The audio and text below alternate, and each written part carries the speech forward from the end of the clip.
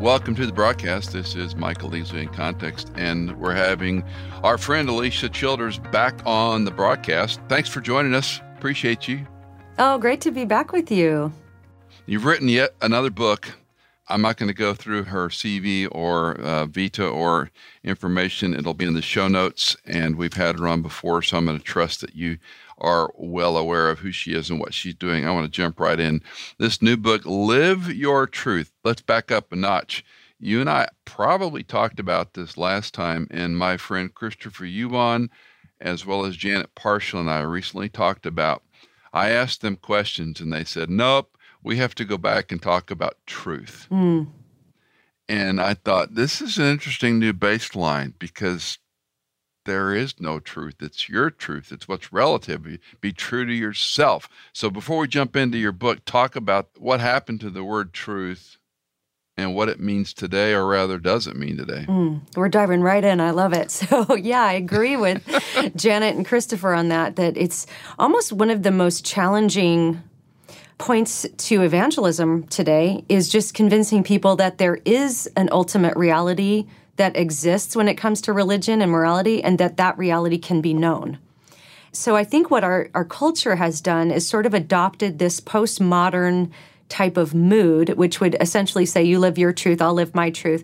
And I think the reason that we've gotten here, it's not like most people are walking around saying, yes, I'm postmodern or I'm a relativist. In fact, most people actually don't live like relativists in their everyday lives. They go to the bank, they expect their money to be there, they're going to agree about certain facts about logic and science and mathematics and things like that. But what our culture has done, and really Francis Schaeffer and Nancy Pearcey were the ones who pointed this out, is that our culture sort of has this two-tiered view of truth. It's like this approach that would relegate certain things like math, science, logic to absolute truth, but then religion and morality into just kind of whatever's relative to each person. In fact, it's like a rejection of the idea that objective truth can be known on those issues. And so it really just, when it comes to religion and morality, for most people in our culture, it really comes to just what works for you. You find maybe the practical bits from different religious philosophies or different ways of thinking, and you kind of put it all together to make this custom-made religion and morality that works for you and yourself, but you're really not supposed to tell anybody else that they've gotten it wrong because, if you've adopted the idea that those things can't be known, if they even exist at all, then it would be very intolerant and very rude to tell somebody that their truth is incorrect. And so we do kind of have to take a step back and make a case for objective truth, especially when it comes to religion and morality, because most people just don't operate as if that's a reality. We've had Nancy on the podcast in the past, and I love her Saving Leonardo as well as Total Truth book, but they're not for the faint of heart. Those are texts that most people aren't going to dive into, and Nancy's writing to a different audience. That said, help the average person out who says, well, I shared this with my friend and they said, that's true for you. That's your truth, but I have my truth. So how do you block and bridge and begin with that, Lisa? Yeah, no, that's great because it is true. It used to be you could tell your testimony to somebody and they might be really convicted by it or persuaded to want to find truth in religion as well as like you have. But today you could tell somebody your amazing testimony and they could legitimately be happy for you, be excited to hear that you found something that works for you. Yeah. But there's not really this connection that would have any impact on their life because they're operating from this completely other approach to truth. So I think one of the ways that we can sort of help each other along with this is just demonstrating that relativism fails. Just as an approach, it fails. Even to just say, even when it comes to religion, that all truth is relative. Well, that's a statement of objective reality. That's actually making a claim about what's objectively true about the world. And that claim is that truth is relative when it comes to religion. So if there's at least that one objective truth, then the statement itself is false. So we're showing how it refutes itself. And I see things like this all the time, just statements that refute themselves. Like, for example, I see this all the time on Facebook where somebody might say, love is more important than belief. And what we need to challenge each other to do is really think about what the statement is saying. The statement is a belief that love is more important than belief. Well, if love is more important than belief, then it's more important than that belief, which makes the statement false. So just basic critical thinking, I think, is step one. Getting some good training in some logical fallacies. Of course, there's a law of logic called the law of non-contradiction, which just basically says that two contradictory statements can't both be true at the same time and in the same sense. And we can apply that to religion. So one way I've found it to be helpful to help people understand that when it comes to religion, it's not just your truth or my truth. Surely there are some principles different religions have in common, but at their core, they violate the law of non-contradiction. They contradict one another. So just for a test case, take Christianity and Islam. Of course, Islam and Christianity both teach a lot about Jesus. They have a high regard for Jesus. They both teach that Jesus is a prophet. There's things we have in common, but there's a fundamental difference in that Islam teaches that Jesus never died, whereas Christianity basically stands or falls based on Jesus being resurrected from the dead. The Apostle Paul said, if Christ has not been raised, your faith is in vain and you're still in your sin. So we have to have a resurrection for Christianity to be true, right? And yet Islam teaches Jesus never died. Well, if he never died, he couldn't be resurrected. So those two religions fundamentally contradict each other. So if Islam is right, then that would actually prove Christianity false. And if Christianity is right, it would prove Islam false because Christianity makes claims of exclusivity for itself. Jesus said, I am the way, the truth, and the life. No one comes to the Father but through me. Now, if that's actually true, then it's true for everyone, which means it has eternal consequences for everyone. And I think that's maybe we can help each other to be thinking in those terms because Christianity doesn't give you the opportunity to just keep it in the my truth sphere. It's not like a favorite flavor of ice cream where you could say, well, yours is chocolate, mine's vanilla. We'll just, we won't tell each other we're wrong on that because that's an opinion or a preference. But if Christianity is true, it makes a lot of claims about itself that make a claim on every single person. And so I think that if we can adjust our thinking on that, then that will help us to help others to think through these things in a better, more clear way. We've moved from a postmodern to postmodern sort of, epitaph, if you will. And some of the nomenclature right now that's very common is moralistic, theistic deism. And that seems to rule the day. You come from an arts background, the worship music, the singing, the artist mind.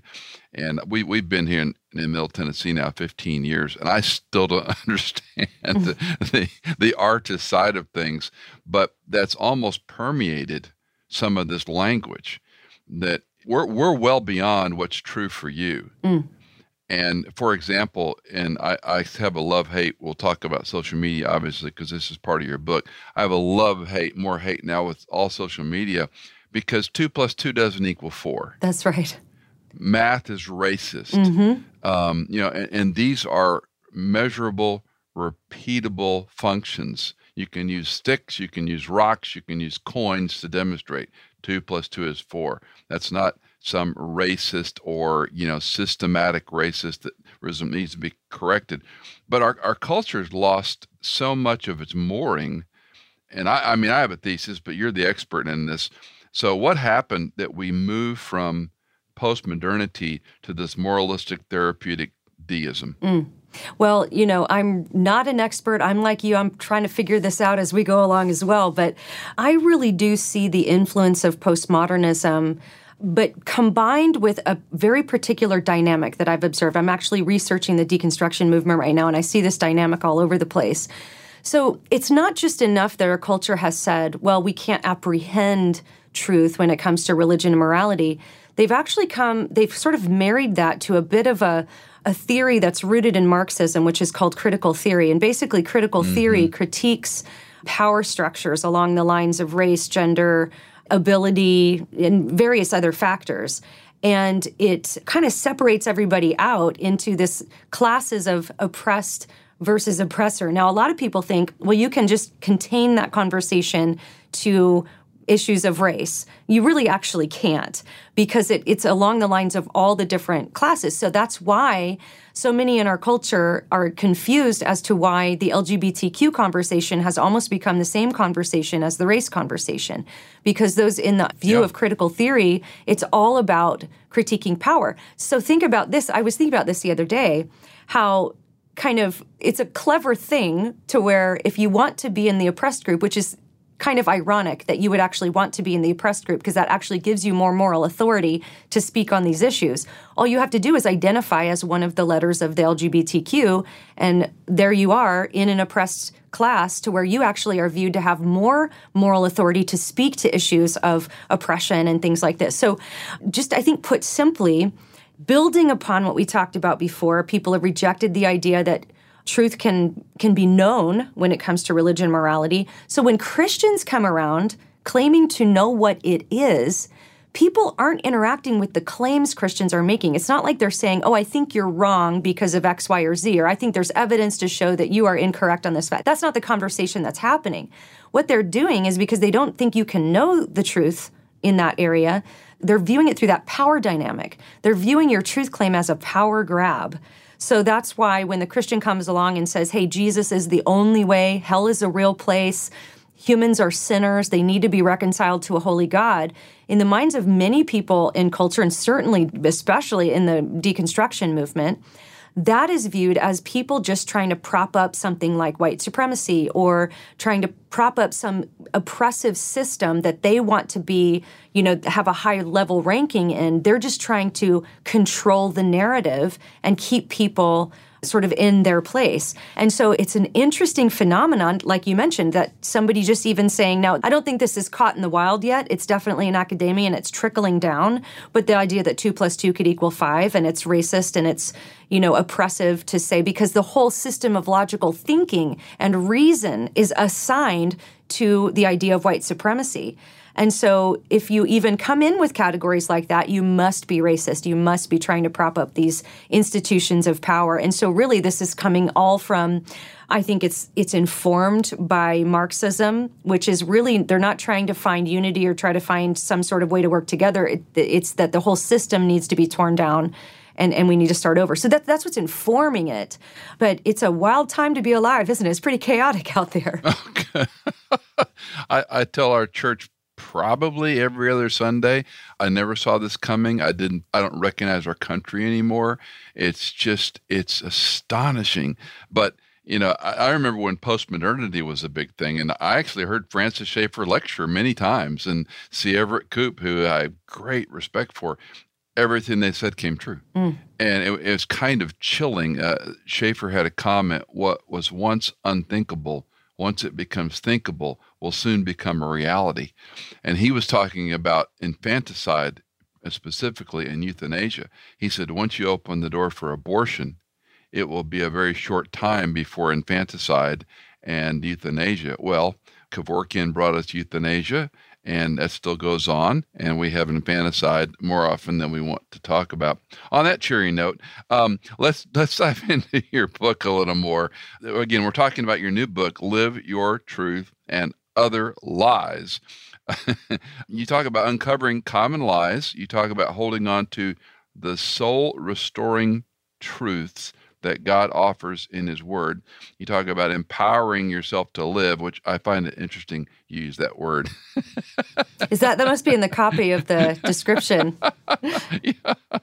I'm just giving you a hard time. I'm teasing. I'm like, what did we write? I got to look at it. Yeah.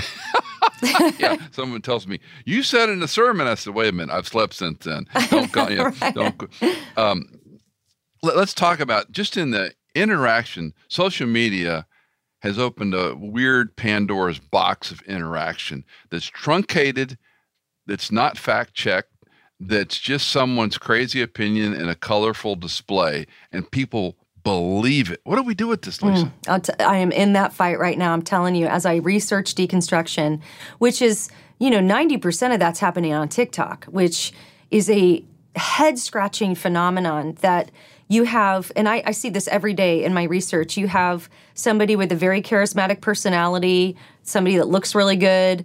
They will take 27 seconds and attempt to undo the entire Christian worldview and have close to 1 million views, hundreds of thousands of likes of people saying, and in many cases, sometimes they're twisting actual facts, but in many cases, they are just saying things that are so easy to prove. I mean, even liberal scholars and progressive scholars. It's fabrication. It's just fabrication. It's fabrication. It's just saying something. Even the most liberal atheist Bible scholars would be cringing at what some of these people are saying, right? It's like, that's not even close to a reality. Right. But yet hundreds of thousands of people are like, oh, this is just changing my life. Thank you for this. So it's, I don't know. It's an interesting thing. But in the book I talked about, we've almost like recreated the Tower of Babel. The world once again speaks with one language.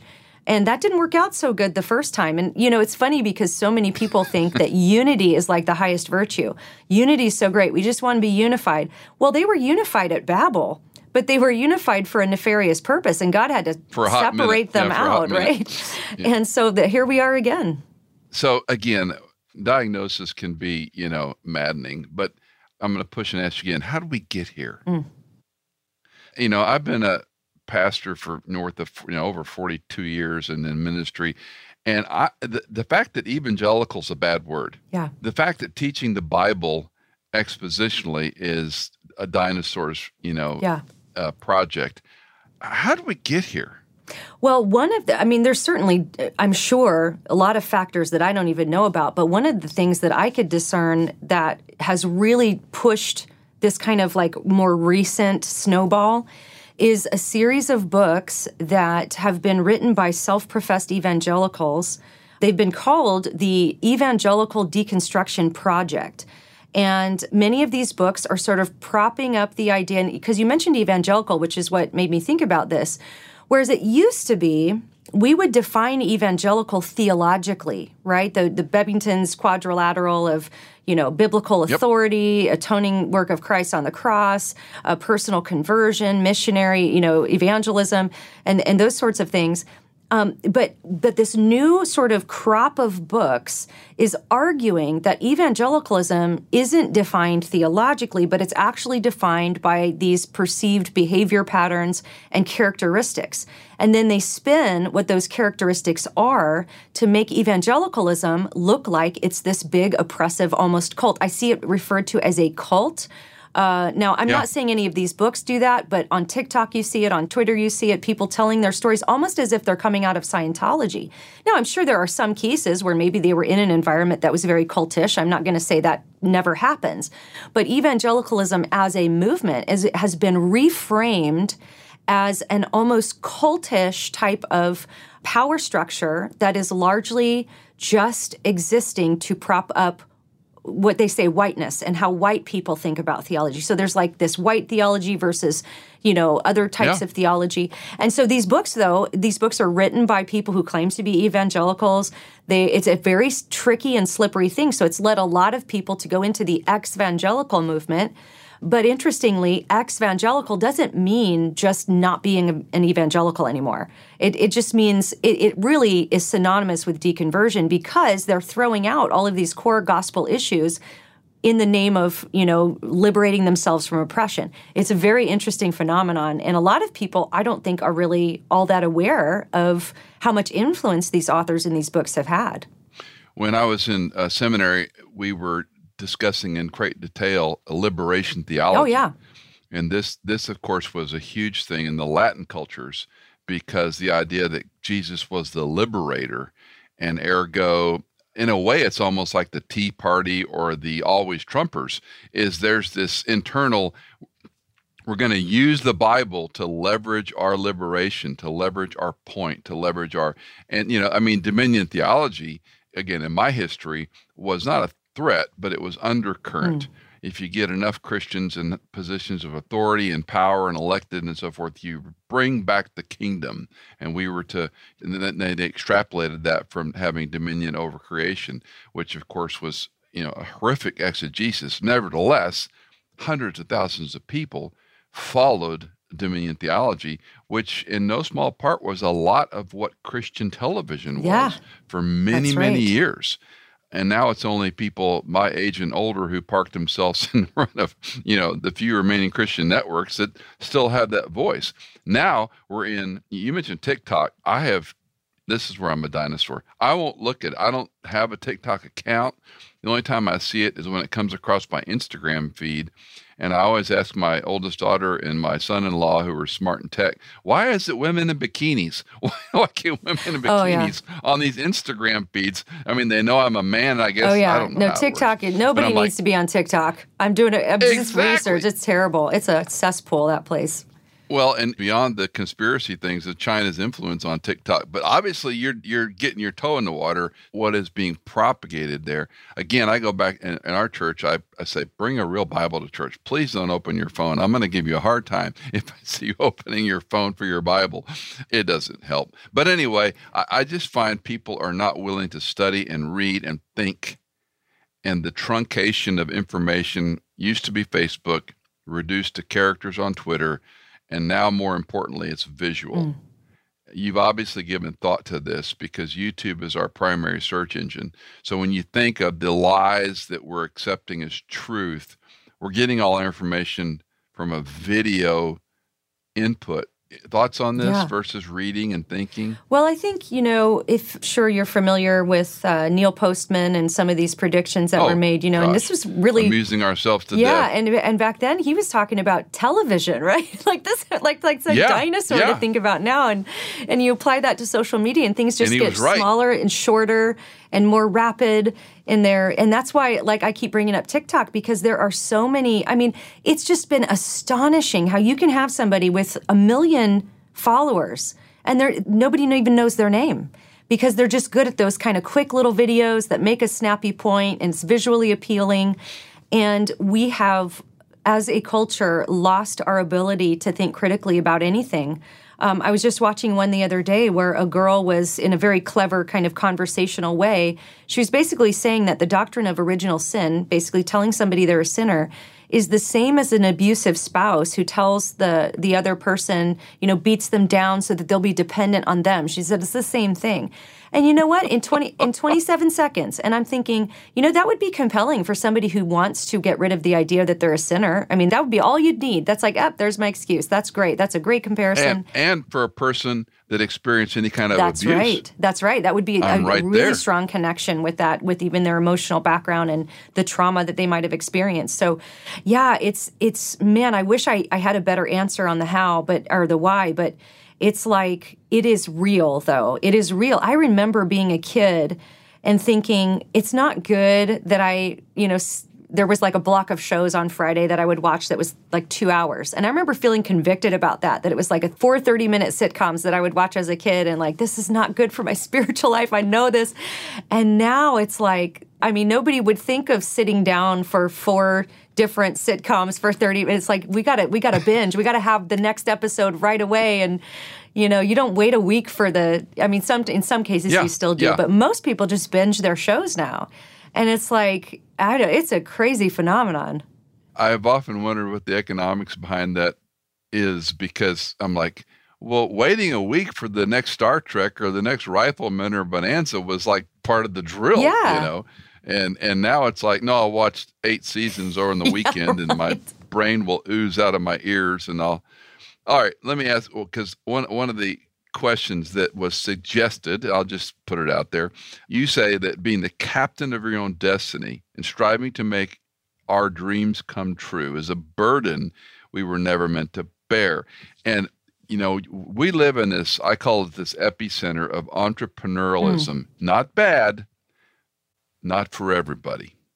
And this idea that your dream, and, it's almost back. There was a guy named Bill Gothard who is no longer really around, but Bill Gothard had this sequential thing. If you do these things, it always works out. And it was striking the parallels between, again, nothing new under the sun. It just has a little different flavor to it. But we're faced with this, well, I've got this dream and I'm going to do, the number of young people that we've talked to that they have this precise thing they want to do. And I say, let's think about job and life as a 5-finger glove. If 3 of your fingers fit, that's a pretty good glove. And they're like, no, it's got to be all 5. I have to live my passion. I can't work a real job because it gets in the way of my passion. So unpack this for me. Help me understand. Oh, man. Well, I wonder if a lot of that isn't also just a cultural shift in value. You mentioned therapeutic moralistic deism. where this was some research that was done in 2005, where they polled the average American teenager what they thought about God. And of course, most teenagers thought that God was kind of like this giant therapist in the sky that would help them out if they needed something, but he's not going to tell you who you can or can't sleep with. He's not going to like be involved in your life in any meaningful sense. But, as long as you're good and nice to other people, he'll help you out if you need it. And so that's where that term was coined. And all those kids are now adults, right? And so I think this is kind of where our culture is at. And ultimately, it assumes that the point of life is to have this fulfillment of, this contentment and fulfillment in your vocation and in the things that you do. But that's really a shift from what I think the biblical, well, first of all, our purpose as humans is to worship God and be in his presence forever and worship him, be in relationship with him. That's our purpose. But then God kind of gave us this sort of structure of the family. And it was for many years, like people, everything they did was for the family. Like my grandpa worked 3 jobs, digging holes and working, different things, just labor jobs, because he didn't have the perception that his life's fulfillment was going to be in those jobs. His life's fulfillment was in his family. He wanted to leave my grandmother a house that was paid off by the time he died. He was wanting to make a better life for his kids. Everything he did was sort of surrounding his family. But our culture shifted away from that. It's like feminism has sent women the message that, oh gosh, if you have to stay home with your kids for a little while, what a drag, man. You got to get back out there in the workforce. And we've made everything about your own personal fulfillment. I think Carl Trueman speaks to this very well in his book, The Rise and Triumph of the Modern Self, and then the sort of more lay-level version, The Strange New World, which was really helpful. I was very appreciative of the lay-level version of that. Yeah. But really just showing through Freud and Marx how we got to this idea that really it's really sexuality. Our sexuality is really who we are. We've conflated our identity with that, and really then it's virtuous to whatever our deepest desires are, to live those out in the most authentic way possible. And that takes all of the focus off of other things like our relationship with God, our families, and in the home life, to just our own personal satisfaction and success with what we're doing with our vocations or whatever else outside the home. And so then the home and all that just sort of becomes secondary. It's like this thing you do when you kind of figure out all the other stuff. And it's really just a shift in mentality of what really matters in life.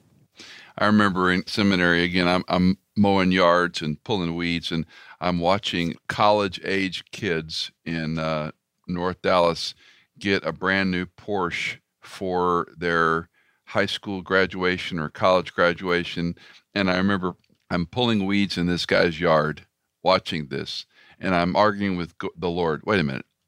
I'm in seminary. Aren't I more important than a kid with a snotty nose with bridge pair? I mean, it was a stupid dialogue, but it was, you need to do the best job pulling weeds, the best job maintaining this yard, and you need to stop comparing yourself, because there'll always be people that will be a lot more whatever, successful, wealthy by appearances, but you need to be faithful. And that was a real, I hate the term, but a defining moment for me, at least. It was, you need to serve God faithfully, period.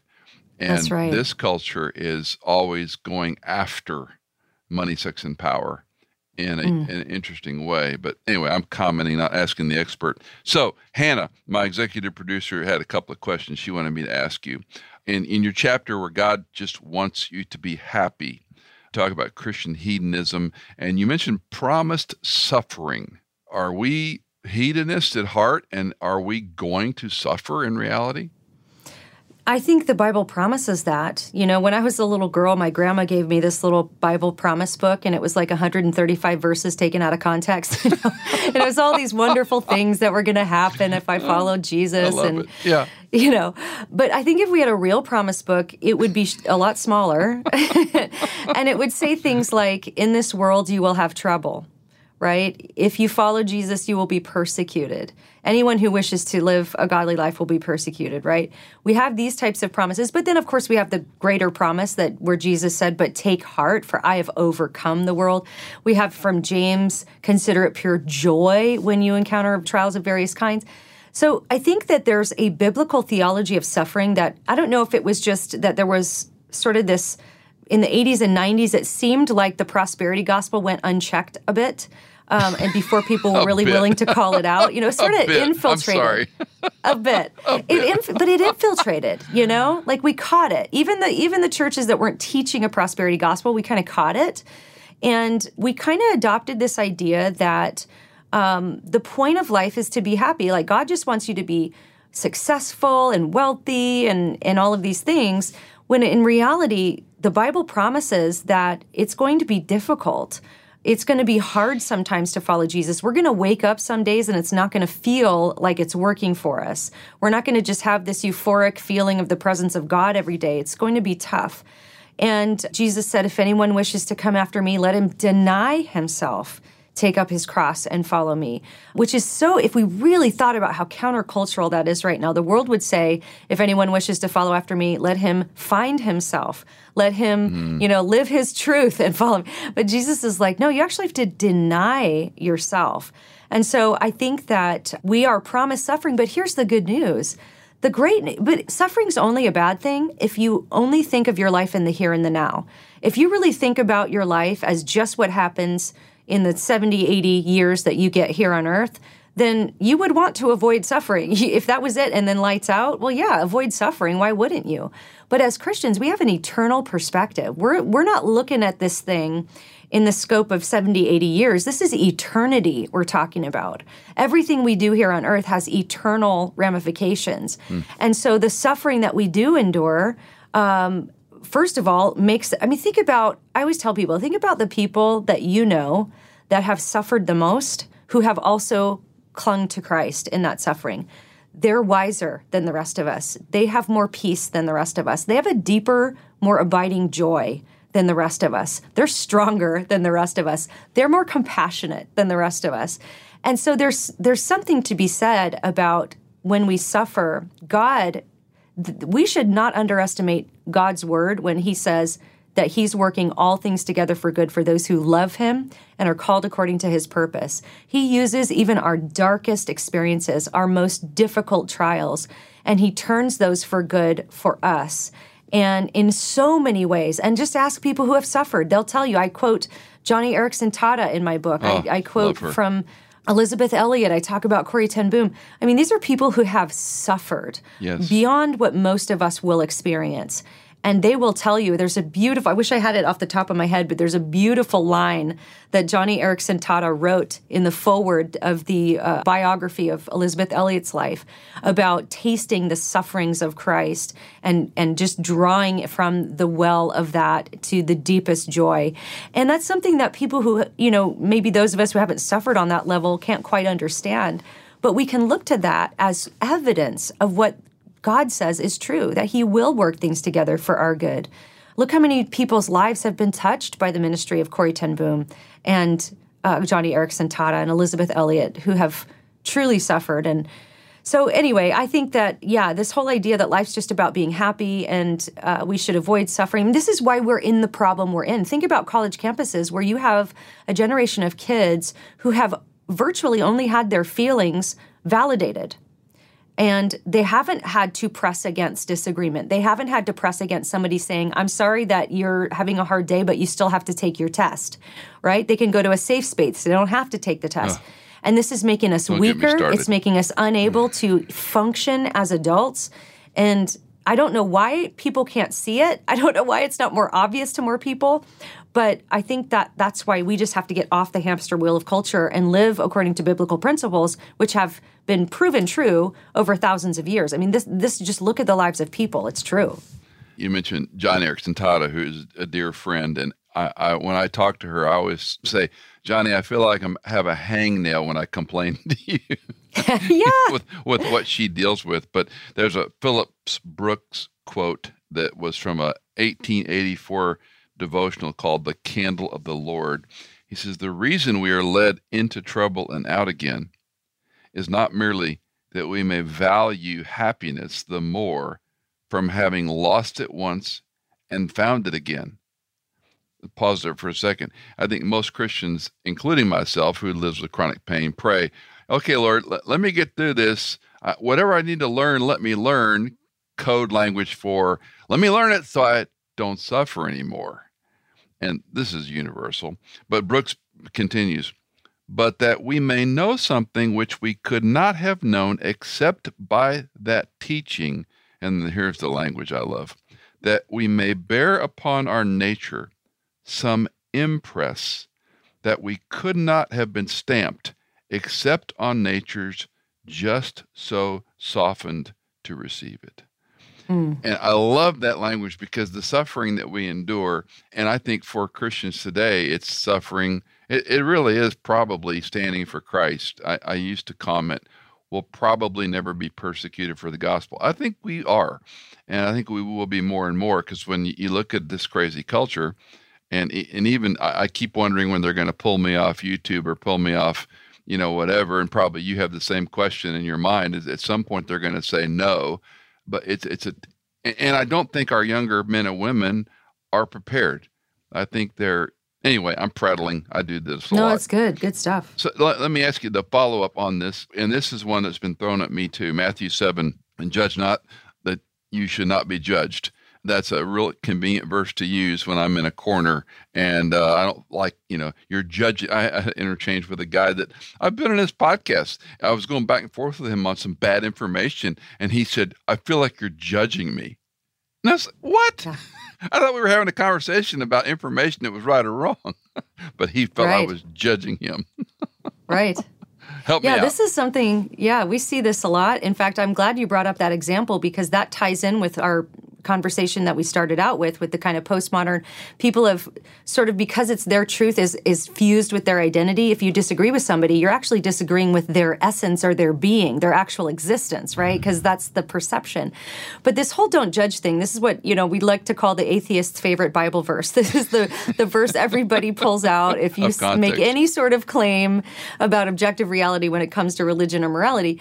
And so, of course, it's taken out of context because if you look at the context within which we find this verse, Jesus is actually giving instructions on how to judge. He even says in that same context, don't throw your pearls before pigs or, give what is holy to the dogs. So you have to kind of make judgments about people to know who the pigs are and who the dogs are. And Jesus is actually giving us instructions on how to do that. And of course, this is the famous verse where he says, take the log out of your own eye. Now, what he says is so that you will see clearly. Bingo. To help take the speck out of your brother's eye. So the whole point is to help your brother take the speck out of his eye, but to make sure you take a look in the mirror first, make sure you don't have a big log sticking out of your eye. So the point Jesus is making is not that we never make judgments about people. It's that we don't do it hypocritically. That's the main point he's making there. Don't be a hypocrite when you're going to confront a brother in their sin and help them take the speck out of their eye or whatever it might be. And we know this is true also because in John's gospel, Jesus says, don't judge by appearances, but judge with right judgment. So we actually are commanded to judge. Now, what I mean by that is I'm not talking about condemning somebody's soul to heaven or hell. I don't have the power to do that. They will face their ultimate judge on those matters. But Jesus talked about wolves. He talked about these false teachers that will come into the church.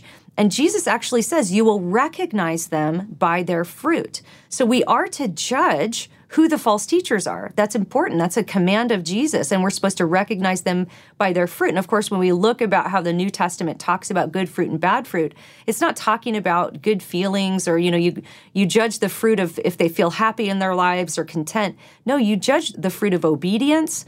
And bad fruit is disobedience. So any teacher that's giving an okay to sin or has, you judge the fruit of obedience in their life and in their teaching. That's how you judge those things. So Jesus gave lots of instructions on how to judge, but the whole point of that verse is just not be a hypocrite when you do it. I so appreciate you bringing up the fruit because I have been fighting this fight for decades that, you'll know them by their fruit. And I go, you have to look at that very carefully in context, what it does and doesn't mean, because more often than not, it's talking about the false prophet and the false information, not talking about a Christian who bears good fruit, which we could talk about. That's right. They're two different things. Right. Bear fruit in keeping with repentance, It says. Yes. In tandem with this, when you hear this comment, and I use the illustration, the stop sign, and I'll say, when you come to the stop sign, did you feel judged? The stop sign is a moral law. You need to stop lest you injure others or yourself. When you come to a traffic intersection and there's traffic lights, That's a moral judgment on your behavior. You can't just drive like there's no tomorrow. You can't run through that intersection. You will harm yourself and or others. And it's almost too pedantic. It's like, well, that's not how I feel. And this is another part I'm sure you address in your book. Feelings have eclipsed truth to such a point that I don't know how to help a person when they're so driven by this person who says, I feel like you're judging me. I feel like you're judging me. And I go, no, thought we were arguing about a fact. And either it's right or it's wrong, not how you feel. You've talked about it's tied to their identity. But how do we move them back from, it's not always your emotional. I mean, James Dobson wrote a book, 50 years ago called Emotions, Can You Trust Them? And I heard him interviewed one time, and he said, I don't know if the book was 200 pages long, but he goes, I spent 200 pages saying no. Right. Feelings are real, they're valid, but they change, and they're not truth. So help me out, Elisa. Well, I love your analogy of the stop sign because it's almost as if the laws we have tell people what they can and can't do with their bodies. We have this, not to take it into the abortion arena here, but, people saying, keep your law off my body, as if abortion laws are the only laws that tell you what you can and can't do with your body. Stopping at a stop sign, stopping at a traffic light tells you what you can and can't do with your body. Yep. Do not, you're not allowed to murder people. That's telling you what you can and can't do with your body. So maybe just the how questions are hard because people just don't seem to want to be reasoned with these days. But maybe demonstrating some of those things, showing people that, every law we have is a judgment, on what people should or shouldn't do morally. All laws really legislate morality, right? Yeah. They're legislating what we can and can't do, what's right and wrong, what we should and shouldn't do, what we ought and ought not do. And so maybe just sort of swinging the context out into a broader scope so people can see that really there's an emotional thing going on with a particular thing, and maybe helping them to see that, why is that the case with this one, but not so much with the stopping at the stoplight? You're right, nobody feels judged being told to stop at a stoplight or a stop sign. So maybe just trying to expose some of the logical fallacies that are underneath some of these things might be a helpful way to go about it. You talk about objective truth. So how do we get objective? Because everything we've talked about is how I feel subjective. Right. So the way I like to explain this to audiences when I'm speaking is I'll ask people, what is the best flavor of ice cream? And then people will yell out different things, Rocky Road, strawberry, whatever it might be. And then I'll say, well, I say that the best flavor of ice cream is pecan praline. So who decides between us what is the actual best flavor of ice cream? And everybody's kind of like, they don't know what to say. And I say, well, nobody can because that's an opinion. We're making claims about truth, but we're not dealing in the realm of objective truth because this is what's called an opinion. There is no best flavor of ice cream in objective reality because this is a subjective claim. We're basically saying we're deciding the best flavor of ice cream based on our own minds. It's what's between our own ears. It's based on me, the subject. So that's a claim, a subjective claim, but it's not in the realm of objective truth. It's just an opinion. It's a preference, right? But then I ask them, if anybody has type 1 diabetes or knows someone with type 1 diabetes. My stepson has type 1 diabetes, so that's kind of a reality in our family. And a few hands will get raised, and then I'll say, what's the best treatment for diabetes? And every single one of them say insulin. Nobody says vitamin C. Nobody says sugar. And I say, now that's interesting that nobody's saying, you're not debating over what the best treatment is or what's the best way to control diabetes. You all know what it is. And I say, so what will happen if, let's say, the person with diabetes says, I think the best treatment for diabetes is high doses of vitamin D. Well, they're going to die. And so objective reality will bear out despite what your opinion might be about it. And so that's what we're talking about when we're talking about objective truth. It's something that's based on the object outside of your actual opinion. It's not dependent upon you, the subject. But our culture has done a flip-flop. They've said, no, when it comes to so many of these things, and as you pointed out, even mathematics and other things, it's relative to each person. It's based on the subject. But that can't work if that's the case. If it's true that moral truths and religious truths and all these are just subjective, then really it just comes down to whoever's the biggest and strongest and can implement what they think is morally right that gets to win the day. And anybody looking just a cursory look at world history will tell you that that has worked out with tragic results throughout history. I mean, the biggest and the strongest are not always morally right. Yeah, I still remember reading John Gardner's massive papers. They were put in a book later called On Leadership, and his chapter on power began with Hitler was an effective leader. And I just sat there and went, what a comprehensive statement. But it was all evil. And right. Yeah. Okay, let's, in the time we have remaining, because I'd listen to you for hours and hours and hours. Social media, you can't just tell your kids don't watch TikTok. You can't just tell them. I mean, I remember, and Hannah tells the funny story about when we first had AOL dial-up, and I gave her, 30 minutes. And she said it was such a cruel thing because it took forever for it to log on, and it was so slow. It was like, but today with technology being what it is and friends being who they are, any kid at a very early age is exposed to the screen. Kirby Anderson and I were talking about the screen generation, the generation that's never not known a screen. And you're talking about TikTok a lot. What do you do with this? You still have younger kids, younger children. I mean, you just say no, and that's the way it works. Well, yes and no. So we do not allow our kids to have social media. They don't have that. They don't have their own pages on any platform. And I definitely don't let them just go on TikTok. But what we will do is what I want to do is I want to disciple them by teaching them how to interact with media, because it's unavoidable. You can't, unless you just become Amish or something, you are going to have screens around you. You're going to have to learn and know how to interact with those screens. And so with our kids, I mean, listen, we do not have it all figured out, and we do not execute this perfectly every day. Well, forget this then. I mean, I'm done with you. I mean, really, we're in the fight too. But to the best of our ability, what we do is we limit that screen time and we disciple our kids on how to use it. So one example is that it's unavoidable that your kids are going to know about TikTok. But I would strongly, strongly urge parents, do not let your kids just have access to TikTok, because it is really a cesspool. It's way worse than all the other ones. And so what I'll do with my daughter is she knows she can't go on TikTok, but together, sometimes just before bed, or we'll do a little thing where we'll kind of snuggle up. And on YouTube, you can watch compilations of clean TikToks, and they're funny, and some of them are a little inappropriate, but we'll talk through those and just how to navigate all of that. But mostly it's just people being silly and being funny. So it's sort of the curated version of the funniest, stupid TikToks that are kind of fun. So we'll watch those, but we're always discerning. I think that's the thing that a lot of Christian parents, we can feel so overwhelmed with all of the access kids have, and there's always a workaround and all of these things.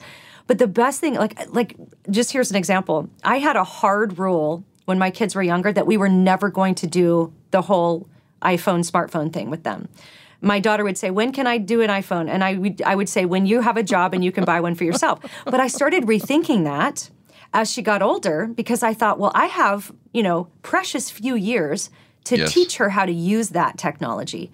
So we're slowly dipping our toe into that with lots of restrictions and teaching how to, navigate and what to be thinking about as we dip our toe in those waters. But I did change my mind on that, because really I have precious few years to disciple her in that area. Like if she just goes and buys an iPhone at 18 and has no, sort of concept about how to navigate that as a Christian, I will have failed. Now, I'm not saying every parent has to buy their kid an iPhone. This is just our choice, what we've decided to do. But it's active discipleship. It's discipling our kids through all their media, everything they're interacting with, and not just saying, here's a screen, I'll see you in 2 hours. It's not unlike again, my day, when you send them off to a secular college or even a Christian university, these parents that homeschooled and they had high guardrails.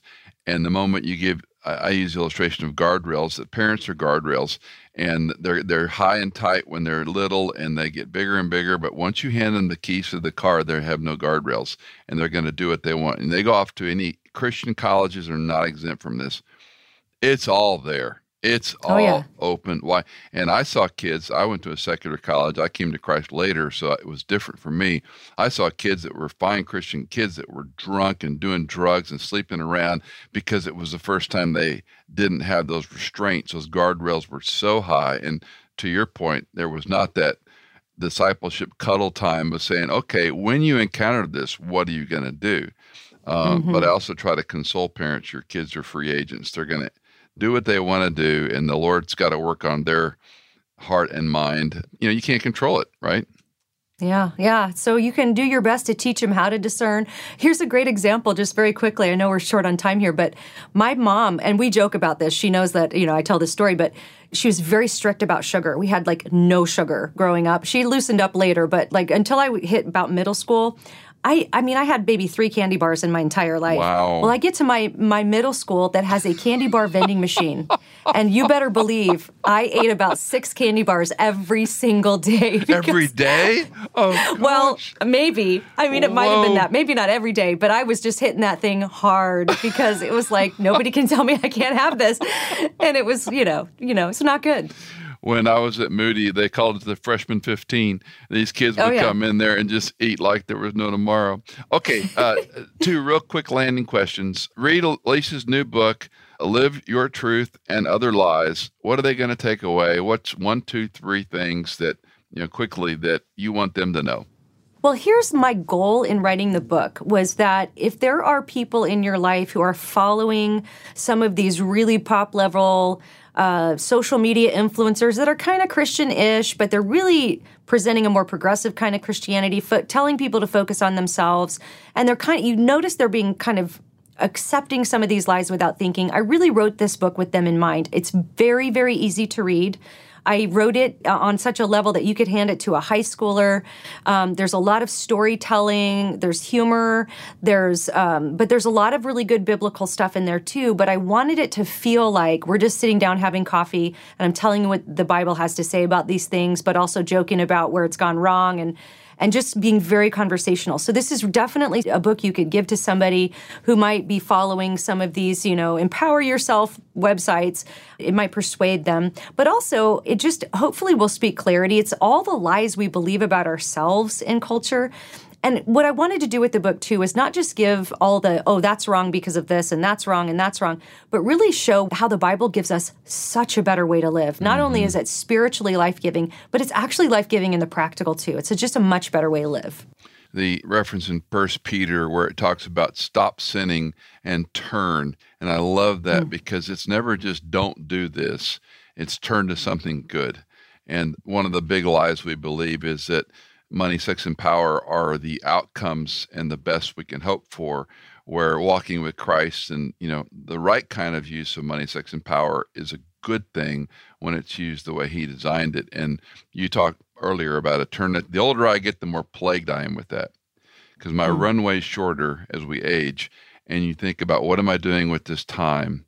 And we also have limitations as we get older. Things change. And so you have to ask the answer, okay, I have fewer hours in some respects because of age and changes in life as older people do. What are you doing with it? So anyway, love what you're doing. So appreciative and respectful for what you're doing. And I pray God's empowerment and kindness as you continue your next book is... Well, it's about deconstruction. We don't have a title yet. We're going to try to get it out fairly quickly if we can. So it's just about finished. We're going to be turning it in here real soon, and no title yet, but it'll be about the phenomenon of deconstruction. As with all information is in the show notes on the program, if you have any questions about how you find a book or where you buy it, don't fret. Just use your whatever search engine you use, put Alicia Childers' name in there, and it will populate very quickly. Buy the book. And I would add one little caveat with this book. One of the things I used to do, and I probably should resume it, I would Xerox off one chapter and I would hand it to a friend and say, read this and give me your opinion. Because today people aren't going to run out and read a book, especially if it's one that's going to confront them. But you might find a chapter or even a couple of stories, as she's mentioned in her book, photocopy a couple of pages and give it to them and say, read it. I'd love your opinion. And that just might provoke. The other thing I would say to our friends, you're not in a small group. You got a group of friends you hang with. Bring up a good question. What's truth? How do we know? And you'll be shocked how easy it is to talk to other people about Christ. But you have to step out there. You have to take a little bit of a risk. Alicia, thank you again for coming on the podcast. We appreciate it. Hope to see you soon on the next book you've got coming out. And blessings on your family and your ministry and all that you got going on. Oh, thanks so much. I loved it. And I love that idea of the Xerox copy. Definitely do that. That's good. Did you know that In Context is fully funded by our listeners like you? If you are a regular listener, would you consider giving a one-time or perhaps monthly donation? You can give at michaelincontext.com. In Context is produced by Hannah Seymour, mixed and mastered by Sonomorphic, and music composed by Tycho and Blair Masters.